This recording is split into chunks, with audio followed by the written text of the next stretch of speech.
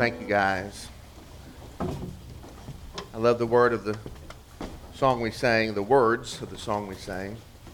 Unto the grave, what shall we sing? Christ he lives, Christ he lives. Aren't you glad we have something to say to the grave? To our full and final enemy, that which leaves no man unconquered, until we pronounce out the truth that Jesus is alive. Alive again and alive forever. We don't say to that grave, we don't say to our sin, I'm good. We don't say to our sin, I'm worthy. We don't say to the grave, I'm special. We say, Christ lives. Because we are men and women of weak flesh. We are those who, as Trey mentioned, have got to say, listen, I'm prone to wander. Lord, I feel it. I'm prone to leave even the God I love. You take my heart and seal it. Seal it for thy courts above. Let your goodness hold me like a fetter, like a tether. Tether me to you, Lord, because you are the one who lives. We have victory through Christ and Christ alone on this good morning. I hope you felt that here today. I hope you've been able to express it out loud. I hope you're able to say to whatever you came in here facing, sadness, sorrow, loss, sin, or maybe just complacency. Here I am again. Here I am in the same spot again. What's going to shake me loose from this complacency? Maybe you could speak to yourself this morning. Christ is alive, and there's power in that. We're going to turn our eyes this morning to the letter to Timothy, the book of 2 Timothy, chapter 3. If you have a Bible, go ahead and turn there with me, if you will. Timothy is in the New Testament. It's a letter from the Apostle Paul, a senior to Timothy, someone older and longer in ministry, someone who is wanting to speak out and reach into the life of this young man who has begun to pastor a church and is facing all that comes with that. So the letters to Timothy are words of advice. They're very personal in how they feel when we read them. They're very fatherly and pastoral, very wise and advice-giving. And the reason we're looking at Timothy today is because we're starting a new series called The Bible.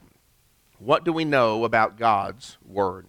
This is a series that was born out of a time of planning, a time of reflection in January, and just a burden that the Lord kind of gave to me, that we need to be people of the Word, that God has given us a book, a revelation of Himself, and we ought to be people who are anchored and who are deep in that.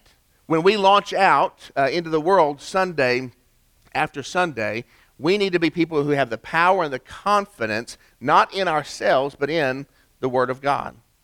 As we launch our children out into the world, as we send them on to school and to college and to marriage and to the workforce, they don't need merely fond memories of the fellowship and the people, although I praise God that they do have those. They need an anchor point in the Word of God.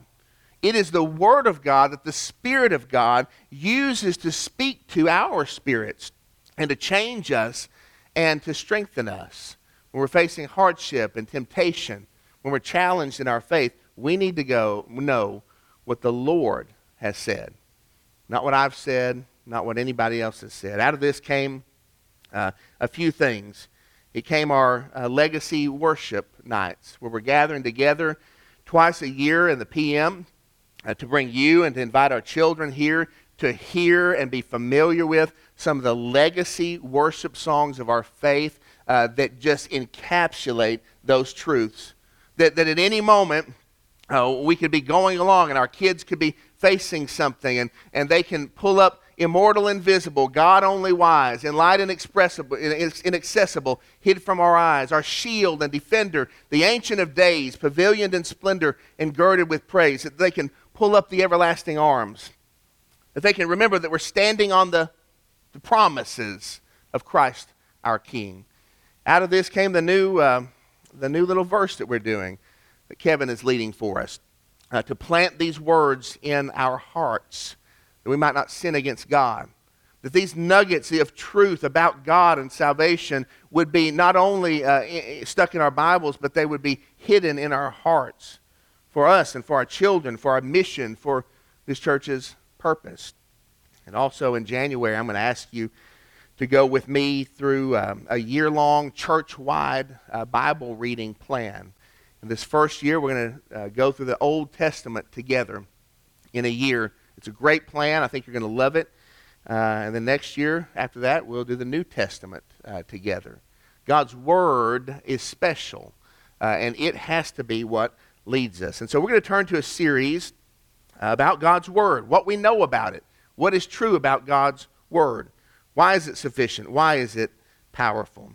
Timothy, of course, is written by the Apostle Paul into a setting of great opposition. People are falling away from the true faith. False teachers are coming in and preaching a false doctrine. People are wanting to believe untrue things about their religion, about Christianity. And Timothy is facing all of this. And so Paul writes into this to give him confidence, determination, and the strength to move forward. And one of the centerpieces, why, Timothy, can you have confidence? Why, Timothy, can you do it? Why should you push in to all of this opposition, the hurt and the heartache that is against you? And one of the main centerpieces of that is because God's Word is true. It's worth it. The strength on which we stand is not an empty strength. It's not going to give way. It is real. It is actual. And Paul takes a moment to describe this to this young pastor, Timothy. And so let's read together 2 Timothy chapter 3. We will begin in verse 12 and go on down to chapter 4, verse 5, just so we get a sense of the setting of the context. But our sermon will be from verses 16 and 17 today. And these words will be on the screen if you don't have your Bible. And if you don't have a Bible in your life, we don't want anyone leaving here today without a good, reliable copy of God's Word. And we have those for you on the table in the back. You take one if you need one at no cost to you, just a gift from our heart to yours. 2 Timothy chapter 3, beginning at verse 12. Indeed means certainly. I mean, without question, indeed, all who desire to live a godly life in Christ Jesus will be persecuted. That ought to give us a sense of what is normal or normative for believers. It is normal throughout history that those who really desire to live in godliness are going to face opposition. When it comes, let us not think that something is wrong or that we should be surprised or that we're in error some way. This is how things go. Indeed, all who desire to live a godly life in Christ Jesus will be persecuted, while evil people and impostors will go on from bad to worse, deceiving and being deceived. But as for you, this is an emphasis, that all may be true. Everybody else may be, but as for you, Timothy, as for us, people of God, continue in what you have learned and have firmly believed, knowing from whom you learned it, and how from childhood you have been acquainted with the sacred writings, which are able to make you wise unto salvation through faith in Christ Jesus. Verse 16. All Scripture, capital S, all Scripture is breathed out by God, or God breathed. The word there literally is a compound word in the original language that means the breath of God. I've got it here. Let's see if I can pronounce it. Theopneustos. Theo, God. Theology, right? Theophany. Theo is of God. Neustos, like a pneumatic drill, or like pneumonia. Has to do with our lungs, with our breath. It is God, Theo, breathed.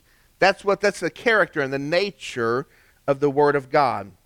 Your Bible may say is inspired by God or as given by inspiration of God. That really does not capture the fullness of what is being said here. That is to take a modern word and to apply it to what God breathed may mean, but God breathed means God breathed. All Scripture is breathed out by God and is profitable for teaching, for reproof, for correction, and for training in righteousness, that the man of God, or woman, but that the person, the man of God, may be complete, equipped for every good work. I charge you, chapter 4, in the presence of God and of Christ Jesus, who is to judge the living and the dead, and by his appearing and his kingdom, preach the word. Be ready in season and out of season. Reprove, rebuke, and exhort with complete patience and teaching.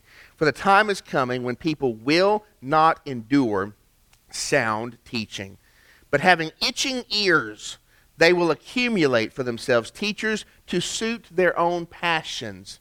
The time is coming, and I think it's perhaps now here when this is the case. In many settings, in many places, we find someone to say what we want them to say. We can try to trick ourselves into God's word saying what we want it to communicate to us. His holiness being an idea of our holiness. Paul warns against this. The time is coming. You preach what? The word of God. Be ready in season and out of season. There's times when it'll be easy to preach God's word and when it'll be hard. When you want to, when you won't want to, you preach God's word. They won't endure sound teaching, but having itching ears, they will accumulate for themselves teachers to suit their own passions. Verse 4, and will turn away from listening to the truth and wander off into myths. As for you, always be sober-minded, endure suffering, do the work of an evangelist, fulfill your ministry. It doesn't sound like pleasant times, does it? In that setting, in that scenario, preach the word. In that setting, in that scenario, the word of God is still God-breathed. You're enduring suffering. He points the finger, endure it, but preach the word. God's word is supreme in this setting. And we learn in this word of encouragement a few things about God's word. What is it about God's word, about Scripture, about the Holy Bible? What is it that enables us to face the journey, whatever it brings? I see three things that I want to share with you today. There's merely much more, but we're going to go over three for the sake of time and for the sake of what we're doing here. First, I think we see that God's word is a trusted word. God's word is a trusted word. The word here used is very powerful and very specific, that God breathed out Scripture. This is a powerful choice that the Holy Spirit made to communicate the character of the Word of God. It wasn't influenced by God. It wasn't set on the road by God. It was breathed out by God. Theopneustos.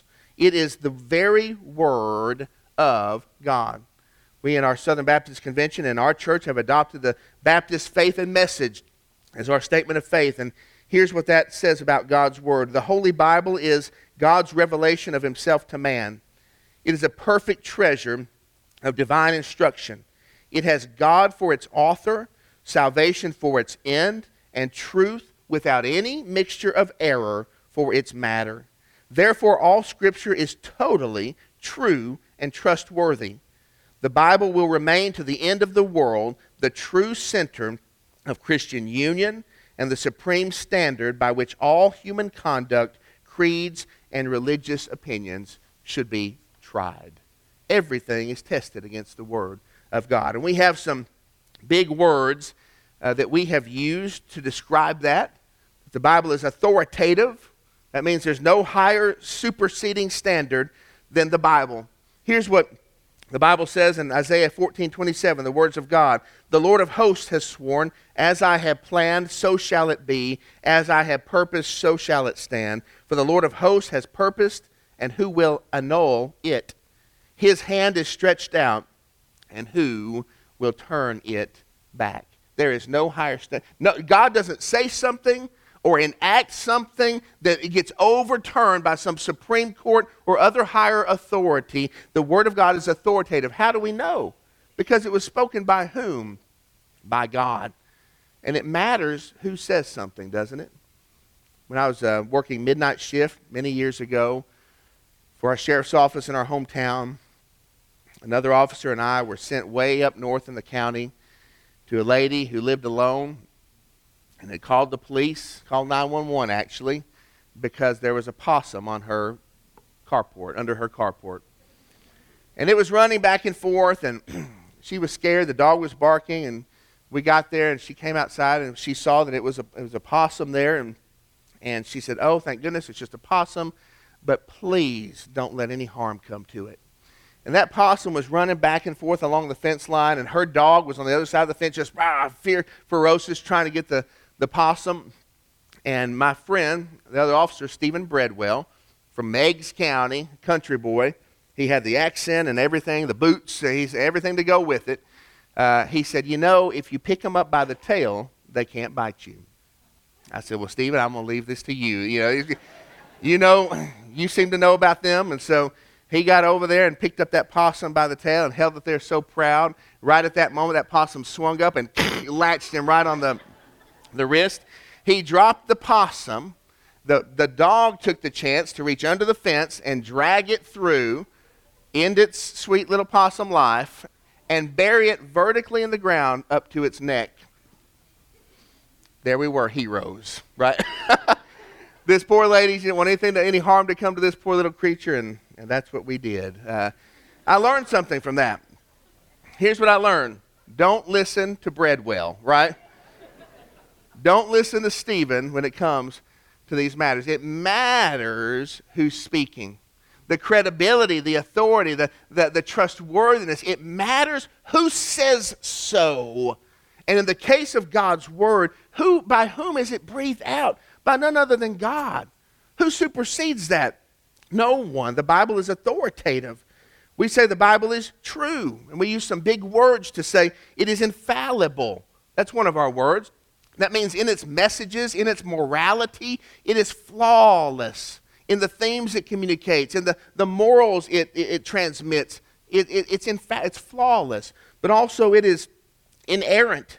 That is to say, there is nothing in error in the Bible by any standards. It is infallible. It is inerrant. It is totally inspired. We call it verbal, plenary inspiration. That means the words of Scripture are the words of God. And they are there because under inspiration of the Holy Spirit, He inspired men to write those words. And that God could have chosen other words if He wanted to. The words are inspired. The order of the words is inspired. The sequence of the sentences and the expressions is inspired. It is totally inspired by God. It is sufficient, we say. Nothing is left out of God's word. We're talking about God. He could have said more if He wanted to. And if He did not, it's not because the Word of God is lacking. It is exactly as God intended it to be. It is sufficient. And lastly, it is timeless. When are we to preach the Word?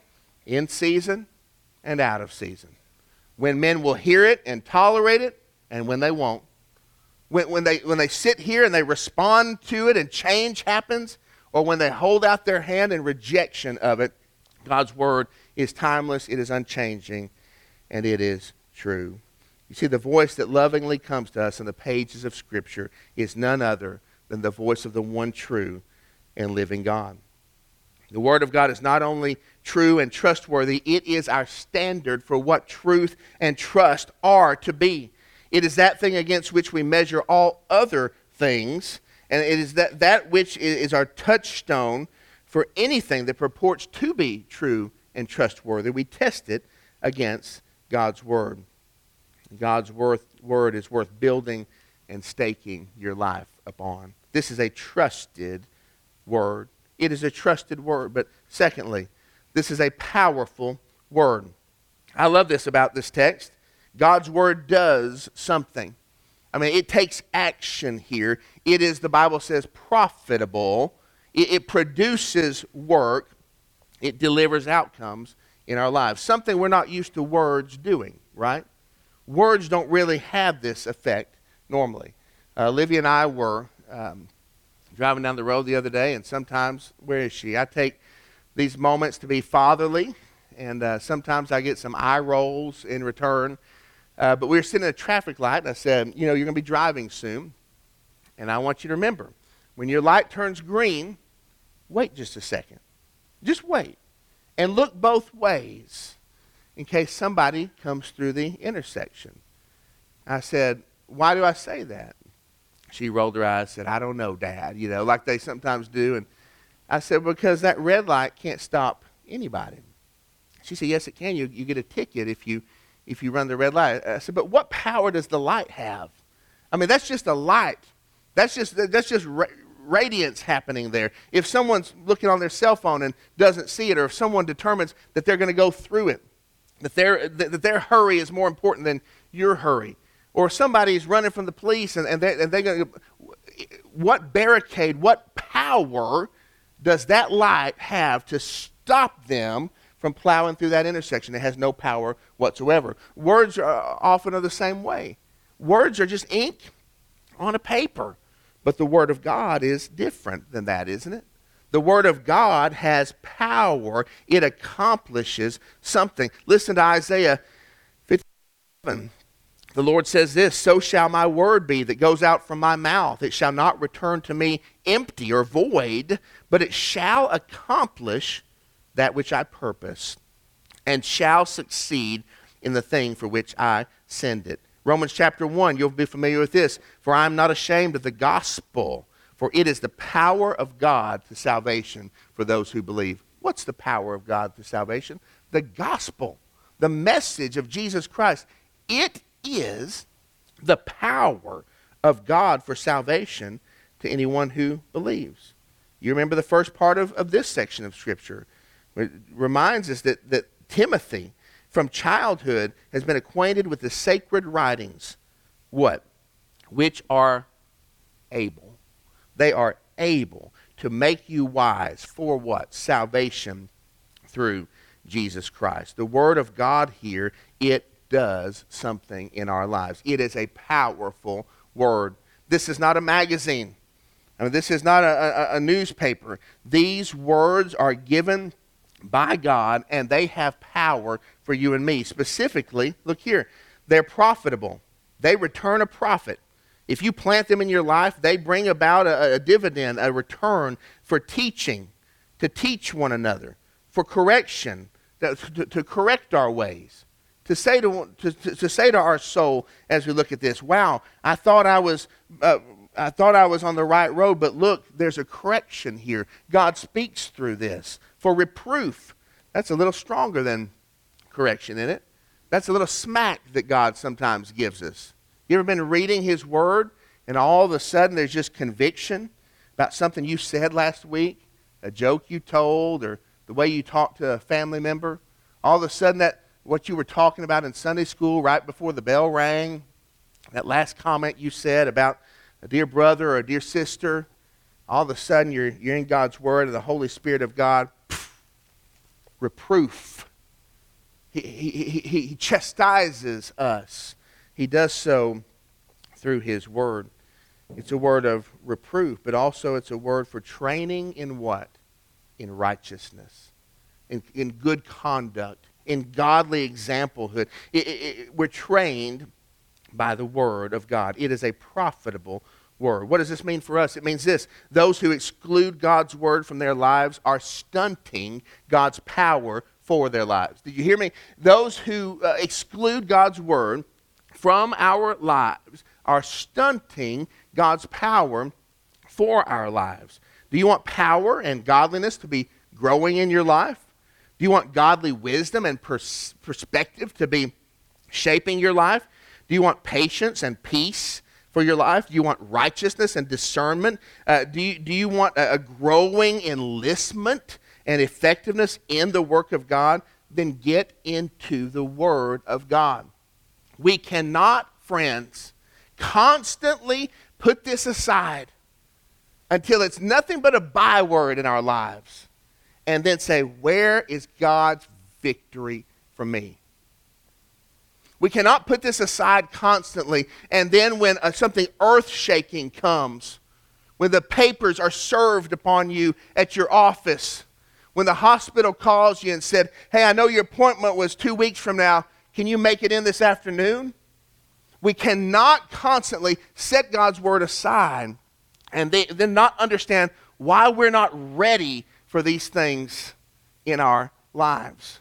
When that witnessing encounter opens up, the door of the gospel is flung open before you, and there's no words. We cannot set the word of God aside. It is the power, it is the prophet, it is able to teach, to help us with reproof, for correction, for training in righteousness. They are the words of God, the wisdom that leads to salvation. It is the power of God for all who believe to salvation. This is God's word for us. How could we set that aside? There is no substitute, and there is no close second for the word of God. You know, even a weekly church service, praise God. And praise God that the word is our centerpiece. That's not a substitute for you going deep into God's word.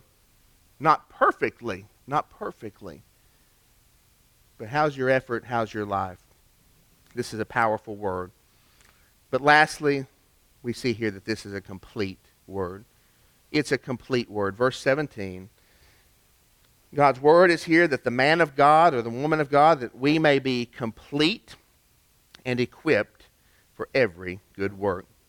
Here's what this means. It means the ones whose life is full of God's word is completely outfitted, is fully furnished, you might say, for the opportunities that God has appointed for us, for opportunities for worship. You come here today, you're in God's word, you're going to be ready to worship. You come here today and you see that God has a different way for you to walk or to serve or to obey or to tell or to show of himself. God's word is that which outfits us for that. And the word here is to be complete or to be furnished. Simply, it's like a soldier. He's got all his tools, right? He's got, or you might think of a house. It's fully furnished. It's got everything there right in the place it's supposed to be. I'm going to ask you a question. How many opportunities do we miss or avoid because we're not fully outfitted with God's word? We're not fully furnished. We're not ready. And God has put something and appointed something for our life, and there we are, empty-handed, unequipped, no furnishings for that mission. In my house, some of you guys drive by our backyard sometimes. We have this little kiddie pool. You might have seen it. It's kind of redneck. It's a little thing we've got. But listen, we swim in it, okay? And you know, it's touchy when you live close to the church and people are going to drive through and you want to be swimming in your pool, your little pool, and you're the pastor. That's kind of hard, okay? And so usually I wait till nighttime like Nicodemus, right? I sneak out. I sneak out to the pool. I look out, no headlights in the parking lot. Nobody's trying to spy on me. And so I go out there and get in the pool and swim around. I love it. Then when it's time to go back in, I raise my head up over the side, make sure none of y'all are driving through, and I run back up to the porch. And the other day, on a Saturday, I decided to do this during the daytime. And I did it. I went out there and swam, rub-a-dub-dub, and all the things that you do, and just loved it. Got out of the pool. Nobody's around. Went up to the porch, was drying off, and a car came into the parking lot. And they saw me, and they slammed on their brakes. They slowed down right by the little barn over here. And I ran inside. I don't know who it was, don't know what car it was, but they wanted to say hi. And listen, I want to say hi. But listen, I ain't saying hi in my bathing suit, all right? That's as much for me as it is for you, I promise. I love you, but I went inside that day, right? Why is that? I wasn't in a condition to talk to you, right? There's some parts of your pastor you just won't want to know. You know what I mean? No shirt, no shoes, all that goes with that. The Word of God is an equipping word. We wander out into the field of our faith, and all of a sudden, there we are called upon. Maybe just to praise God. I'm not saying it's going to the mission field necessarily. Maybe just to praise God in a moment, to recognize His wonder. And He wants to speak into your heart, but you're not dressed for it. You're not equipped for that. The Lord lands on deaf ears because your heart's not ready. Maybe it is a battle in your life that you need to wage war against that sin. Stop playing games and go to war with it. Let's handle this for our family's sake. Let's lead. Let's do. God's church has a need or a calling, and listen, it's put on you. And someone says, have you ever thought about? You're totally unprepared. You're naked. You're out there bare and exposed, and you don't have any of the tools, any of the furnishings, nothing to draw and do business with because you're naked of the Word of God. It's a complete word. It's an equipping word. The life of faith described in Timothy is a hard life. It is impossible to do on our own. It is impossible to face with mere human tools. It is impossible to live with just what the world gives to us. Do you want to know the power and the purpose of God? Do you want to experience His victories through your life? It will not happen without us being full of God's Word. And we'll wander through these years and decades and this whole generation of our life and get to the end and say, where was the victory? Where was that power?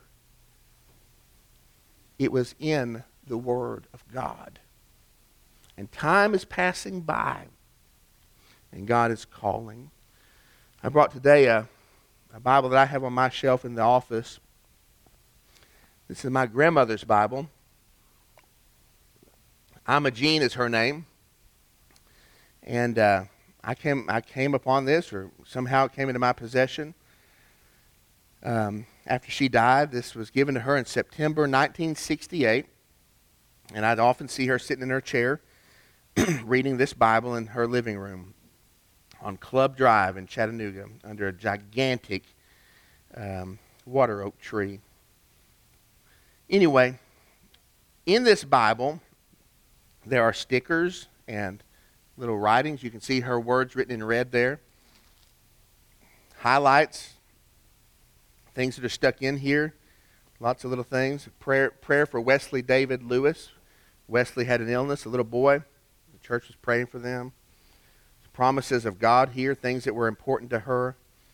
In some places in Peter, she's written next to it a citation in James. Somehow in her mind, as she read Peter, it connected to something. She wrote there a cross-reference for her to remember and to look back at. Here's a map of Bible history. I could go on. All of this is in here. The Ten Commandments, the plan of salvation, things that she accumulated.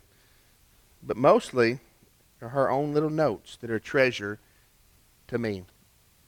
It's what's important to her. She's not here anymore, right? But I can look in here and I can see something of her. This comparison is not exact because Jesus lives. Amen? Jesus is not dead. He is not gone. He's coming back. But God has left us with a book. He's given us something of Himself. It ought to be treasured by us. If this by Ima Jean is such a treasure to me, if you could find an old birthday card from your dad who's not with us anymore, if you could read, what a treasure that would be. If you could hear one more time from that grandfather, sit around outside on the porch with the fans going and listen just for a minute, wouldn't you just take that in? How much more so with the God of our salvation, who has called us a son and a daughter, and has rendered Himself through Christ our Father. We have access to His throne. Listen, if the affection that we shout about in this place is true, if the adoration that we sing is real, if the relationship with you and God is authentic, if the salvation has truly been realized, then what He left us ought to be a part of our lives. And it's okay to say ought to in here. This is how it should be. The Word of God ought to be a part of our lives. If you're here today and you know, you wouldn't say so, I wouldn't want you to, but you know, hey, this is not a part of me. I know it should be, I know it ought to be, everybody says so, but it's not. I hope this morning you'll hear the Lord calling. Hear Him calling you back to His Word today. And listen, when you leave here in a moment, don't wait until tomorrow to do something about it. Let me pray for us.